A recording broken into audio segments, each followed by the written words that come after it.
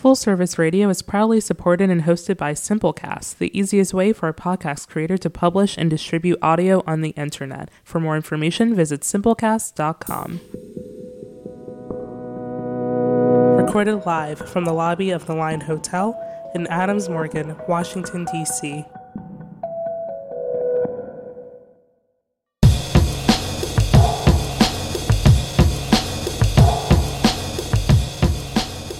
Hey everybody, welcome to another episode of Industry Night with Nikki Nellis. Normally I'm out of the very hip and sexy Line Hotel, but instead I am in my not nearly as hip and definitely not sexy bedroom right now.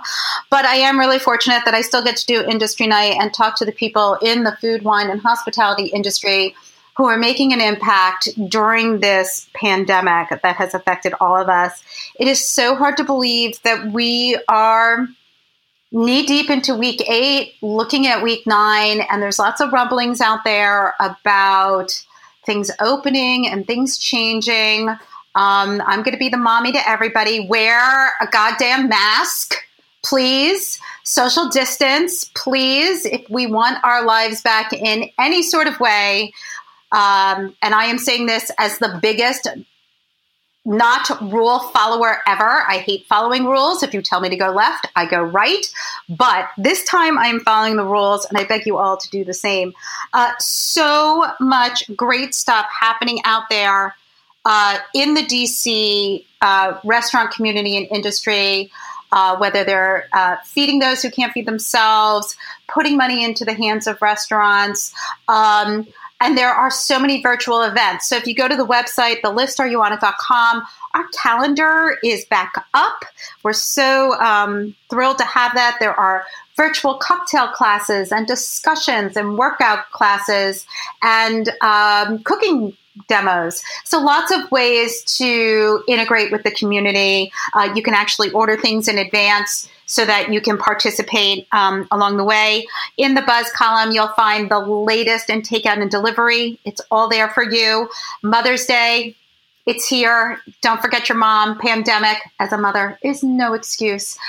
So whether you order brunch or lunch or dinner, there's also great gift items as well. So go to the website, thelistareyouwantit.com. Of course, you can follow me at NYCCI NELLIS on Facebook, Twitter, and Instagram for what is happening in and around our community during all times, but especially now. So I'm really excited today because when this pandemic hit, the first thing everybody was talking about was hand sanitizer.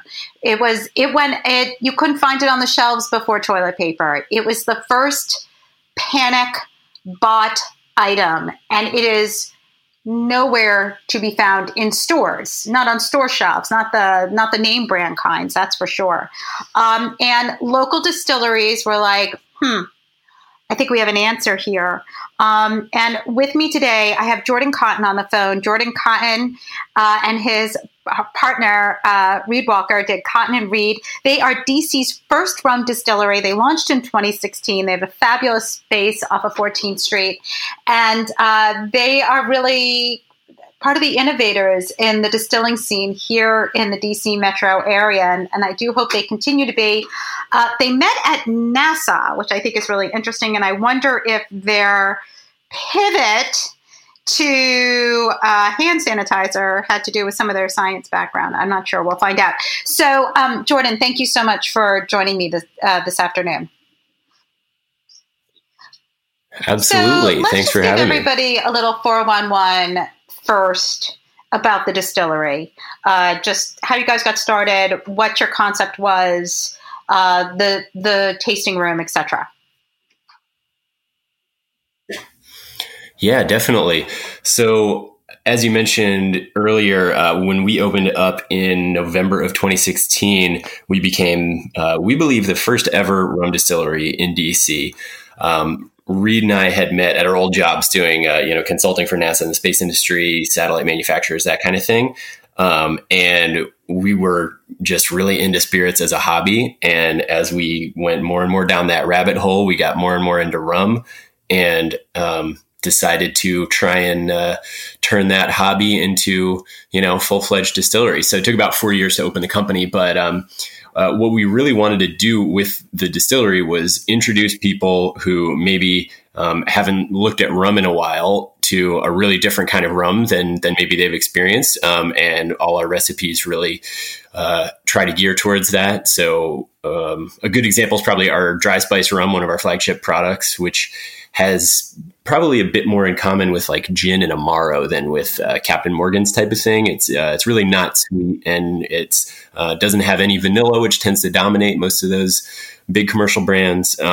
It's got a bunch of leafy green herbaceous stuff, earthy bitter roots, and a pretty low added sugar content. So that's the kind of thing we try to do to really change people's minds. We have people who come into the distillery tasting room all the time who are like, I had too much Sailor Jerry's when I was 19 and now I'm not a rum person. And I kind of like to say, maybe that's like if you had a bunch of Southern Comfort one time and decided you weren't a whiskey person, maybe you need to just broaden your horizons a little bit. So that's really what we've tried to do for like 3.5 years, both distributing our rums through bars, restaurants, liquor stores around the area, and then bringing people into our bar at the distillery itself. So, of course, when this happened, we had to close our own bar, and all the bars that we normally sell through also closed. So, right. So in a heartbeat, you went from running your own tasting room / bar and deliveries, right? I mean, before we get into the hand sanitizers, although lots of restaurants are now pivoting and they are doing, they can sell booze, right? So they can sell product. I mean, I'm sure the orders aren't nearly as high as they used to be, but are people using you in that capacity? So like we call it, like your favorite restaurant is now your favorite bodega because they can sell a little bit of everything. Like, are you seeing any business from that? Absolutely. Most notably through our neighbor Coconut Club, who are great friends of ours. Adam, the chef and owner over there, did a pop-up at Cotton and Reed for a few months, trying out a bunch of food concepts and getting to know the neighborhood before they opened the restaurant. And we haven't been doing any home delivery. They're doing a ton. So they've been delivering a bunch of rum, which has been awesome for us. Great to keep that partnership going with them. And a few other spots as well. But that has been nowhere near what our distribution volume would have been altogether through all the bars and restaurants. So how did you decide to get into hand sanitizer? It seems to me like when I look back, I mean, I know we're going back like 8 weeks ago already. It's so hard to believe. But like 8 weeks ago, it's sort of like, it like turned on a dime. Like all of a sudden I started hearing about you and a couple other people that were like, yeah, we're getting into the hand sanitizer business. I mean, I don't think the layperson, I mean, your business, I don't know your business, but the layperson was probably like a distillery doing hand sanitizer. Like, what's the correlation? Why does that work? Yeah, great question. So there are a few pieces that go into that. One is just we have the gear required to produce large volumes of high proof ethanol, which is the main ingredient in hand sanitizer, and to handle and blend and package that. Your average bar isn't going to be able to produce or blend, hundreds of gallons, or at this point we're doing thousands of gallons of hand sanitizer. We've got the forklift and the tanks and all the gear you need to measure everything to the precise points that regulations require. And in a lot of ways, it's a similar skill set to what we normally do, but just a completely different application. And then the other piece is regulatory.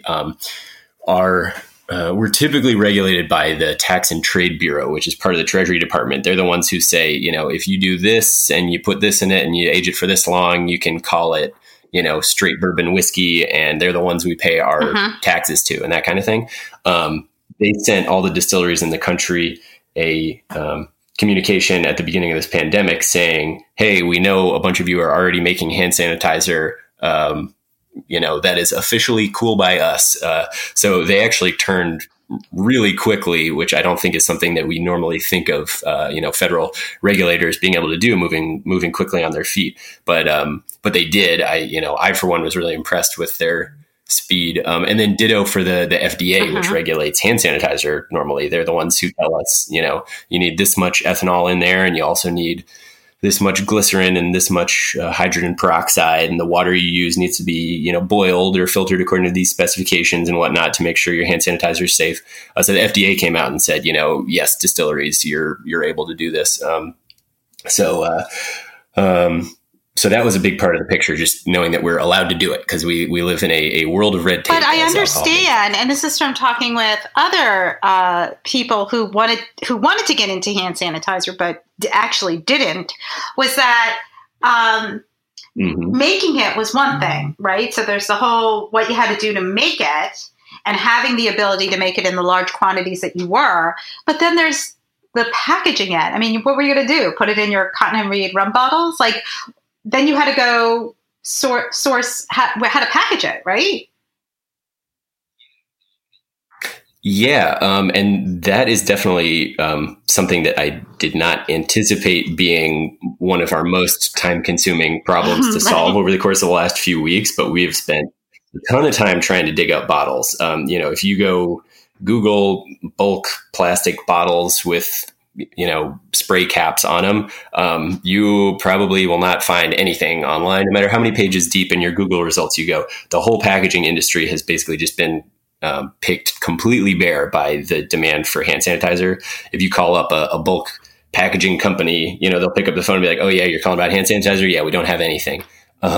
So we have been just scraping it together. We have most of the bottles we've bought have actually come from a company that I think normally supplies the vape industry. So like you buy your, bubblegum flavored e-juice or whatever to vape, the little bottles that those come in. That is what we've been mostly using for our 2-ounce little personal size bottles. Yeah, it is. It's been very tricky out there. We're always nervous. So I'm just going to throw this at you because I just thought of it. Those pouches that they've been using for cocktails, because I literally just got a press release before we went on air about those, they're like larger than Capri Sun. We're supposed to go back to our childhoods, but drink booze out of them kind of thing. What about those? Right.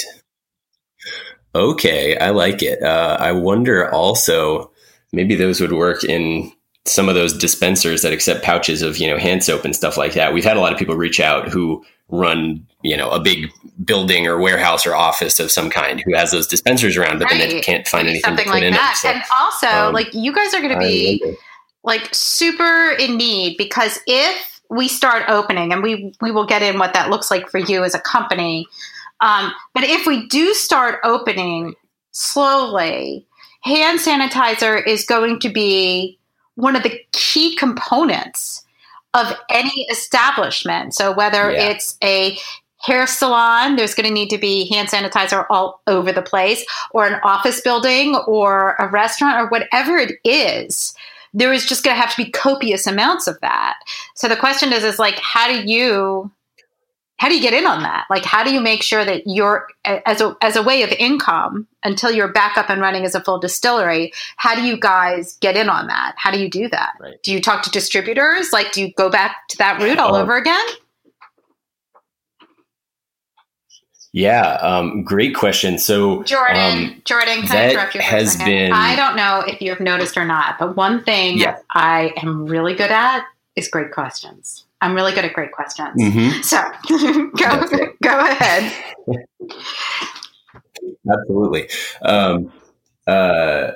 So let's see. I would say we've been most focused in our sales so far on the essential workers who are still out there working. So we've been selling a whole lot of hand sanitizer to construction companies, for example. You've probably noticed driving to the grocery store, huge construction sites are still humming at their normal schedule. Delivery drivers, we've sold a whole lot of hand sanitizer to Amazon for their delivery drivers. First responders, we've donated a bunch to first responders and local governments, as well as sold a bunch to local governments. And the group of people who are going to be back at work and need hand sanitizer all day, every day is about to explode if we reopen again. So we have definitely had no shortage of inquiries. We're usually a little more worried about running out of hand sanitizer than we are about finding people to buy it right now. So we're really just trying to keep those production gears turning, but we do also have a sales team out there making sure that people know that we have this stuff available. So, normally we have our sales director, and he's got a bunch of account managers underneath him who interact with our liquor stores and bars and restaurants. So they've been going out and knocking on doors at liquor stores that are still open. They're considered essential, making sure that they've got what they need and that kind of thing. So we're just trying to keep up and stay ahead of the demand, which just keeps on coming. Are you able to make hand sanitizer and distill your rum at the same time? I mean, are you able to do both? We are, we're working on it. So for the first few months of this year, we produced and bottled a whole bunch of rum and had a pretty good inventory cushion underneath us when this pandemic hit. So for the past couple months, we haven't produced any rum. Actually, as we're talking right now, we're bottling rum for the first time in about 2 months right now, because we're actually starting to run low on a couple of our products. So we had shifted everything over to hand sanitizer, and starting this week, we're having to figure out, okay, well, if we need to blend this much hand sanitizer, then that means that this part of our distillery and this piece of equipment are unavailable for rum. So then, it's been quite a logistical game of Tetris there, but I think we've figured out a way to make it work, but it's required some investments. Basically, we've had to spend a bunch of money so that we can buy, a fancy pump that can pump high proof spirits without exploding to make a hand sanitizer, and then another one to be able to, do rum at the same time. I was going to ask about the flammability of hand sanitizer. It must be off the charts. Mm-hmm. Yes. So we are actually required by the FDA to produce our hand sanitizer at 80% alcohol by volume, which is a bit higher than Purell, for example. That's 70%. And that high alcohol content, of course, does make it flammable. So, one of the interesting things about this has been learning a bit more about Federal Department of Transportation regulations. You can only send so much hand sanitizer on a vehicle at a time, and, it needs to be packaged in certain ways and that kind of thing. So that's been a whole new world for us, because our strongest product on a normal day is our white rum, which is half of the strength of the hand sanitizer. So not. And how are you doing with like delivery and things of that nature? Because another part of each of these things have multiple layers, right? So. How is it that you guys are doing deliveries? Were you able to keep your team on board? Did you have to outsource it? How were you able to do that and do it within the regulations? Right.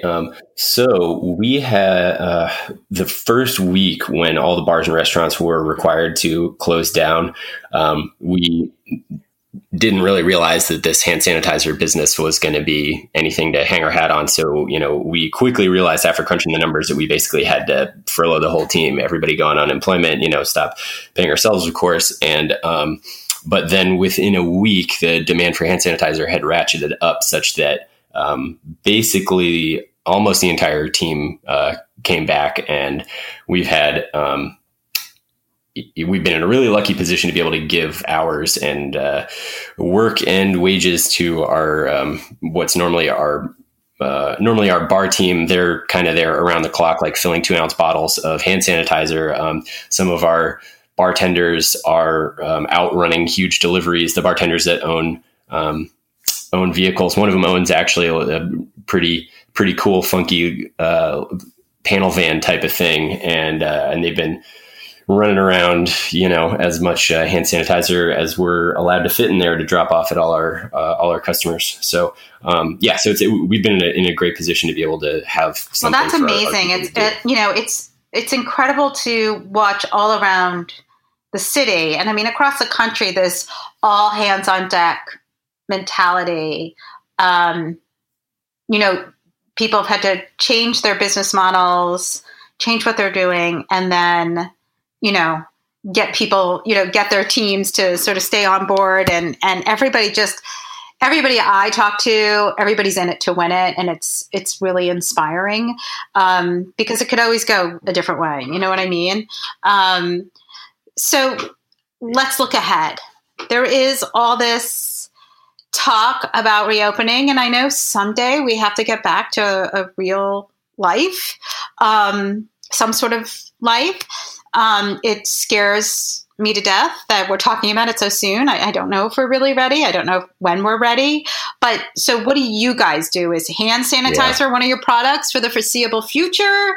How do you start serving your true product again? I mean, are you going to open up the bar? Like, what does it look like? What do you think it looks like for you at this point? Yeah, there are a whole lot more questions than answers right now. So starting with the hand sanitizer topic, those additional regulatory permissions that we got that I mentioned earlier that are the reason we're allowed to do this right now, those are temporary for the duration of the crisis. But what does that mean exactly? Does that mean that, if the Trump administration decides that, they're sick of this and they want everything to reopen, that we're not allowed to make sanitizer anymore, or we're not allowed to sell it, and we've got thousands of gallons of inventory or something? Where does that leave us? There's really no predictability around that. It's definitely been filled with uncertainty because, like you mentioned, when this all started, Purell disappeared from store shelves. Where did it go? I got to imagine where did it go? Where did all the Purell go? And where did all the toilet paper go? Like, where did it just disappeared? And it's never returned. It's so bizarre. It is very strange. My understanding is that then they've ramped up production, but have been preferentially supplying to hospitals and healthcare and stuff like that, which is great and makes total sense. But also, if they've ramped up such that all of a sudden they're going to be back on grocery store shelves, then I have no idea of when that's going to happen. Maybe that happens next week, and then we're done with this.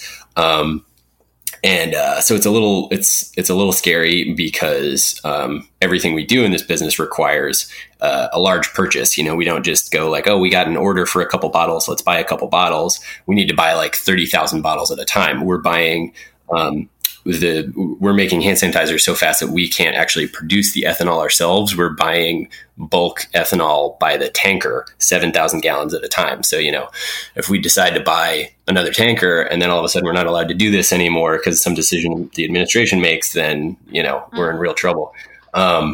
So, we've got our fingers crossed that all that timing kind of works out somehow, but it's the only thing we got going now. So we kind of got to keep the pedal to the metal, because otherwise it's just going to be little drips and drabs of rum sales. Like, will you reopen if you can open up the bar, but it's in a reduced guest capacity? You don't sell food. It's just drinks. Not that there's anything wrong with it, but how drunk people are. And the problem is this is a big complaint of mine, especially after the Cinco de Mayo fiasco happening around town, is that we can't police ourselves. We're incapable. You know what I mean? And especially if we're drinking. Right. So can the restaurant, who is already on, or the bar in this case, already on skeletal staff, already working 24/7 or 48/7, are they also now supposed to enforce mask wearing, social distancing, etc.? Like, at what point is it too much on the restaurant or the bar to be able to enforce these rules, so not only that their patrons are safe, but your employees are safe? Yeah. And the other question that we're trying to figure out is, if we're working at a reduced capacity, we already run our bar with a pretty lean staff. We pre-batch all our cocktails. Everything's on draft or in a slushie machine or pre-batch. So we can serve a pretty big crowd in there with 2 bartenders. So it's, if our capacity gets cut to, 20%, 25% of what it normally is, we can't really do a proportional reduction in staff such that there is, a big enough tip pool per person that everybody's going to, come out, those who work a Saturday shift aren't going to come out with as much cash as they did after a Saturday before this, as a result. So there's a whole lot of stuff to figure out. The more people we bring in, then the more ways we have to divide that much smaller amount of cash coming in between the staff that's working that shift. So, if we try and staff up to do, perfect enforcement and, put a mask around everybody's face when they take one off, then it's not going to be worth working there. So there's got to be some kind of balance point. I do hope that we are planning for opening up regulations looking like they did for the couple of days when bars were operating without, let's see, what were all the rules? No standing allowed, no bar seating. And that basically takes away, our bar is built out as a place to stand, sit at the bar, or sit at the one table that we have in our bar. So that regulation basically wound up meaning like, all right, we can have 6 people in the building for guests. So we're going to need to, buy or build a bunch of new stuff, try and reconfigure the whole floor plan of the place, which is a bit daunting. Because we have no idea when we're supposed to have done that by, because we don't know when we're supposed to open. There are a whole lot of questions out there. Because also, like you mentioned, we don't serve food. So our average check size is probably a whole lot smaller than a lot of other bars and restaurants that do have something to nibble on. People come in, they'll have 2, maybe 3 cocktails and they go. If that continues to be the case, in the new way of doing things, when we can only have however many people in there, that's not really going to be very sustainable. So we're trying to look at ways to change up our programming. Can we come up with like, you have to reserve your seat and it's a prefix menu, or you've got a drink minimum, or we've got to raise our prices and therefore do a higher level of service and craftiness that would justify those prices. It's kind of all on the table, but without knowing for sure what we're supposed to do and when we're supposed to do it, it's hard pretty hard because to make concrete you're moves. trying to keep so many balls in the air. I do like the idea of either saying, you have to say you're going to have 4 drinks. Do you know what I mean? Or something like that per 2 people or something before you come in, like that. What's his name out in Chicago at Aviary, you got to purchase it beforehand, and so this way, at least, that money is coming in no matter what. I don't know. Maybe that's the way for the future. We're all going to have to sort of wait and see. Well, so right. Jordan, can you tell everybody, please, can I get your hand sanitizer? I mean, how do people get your hand sanitizer now?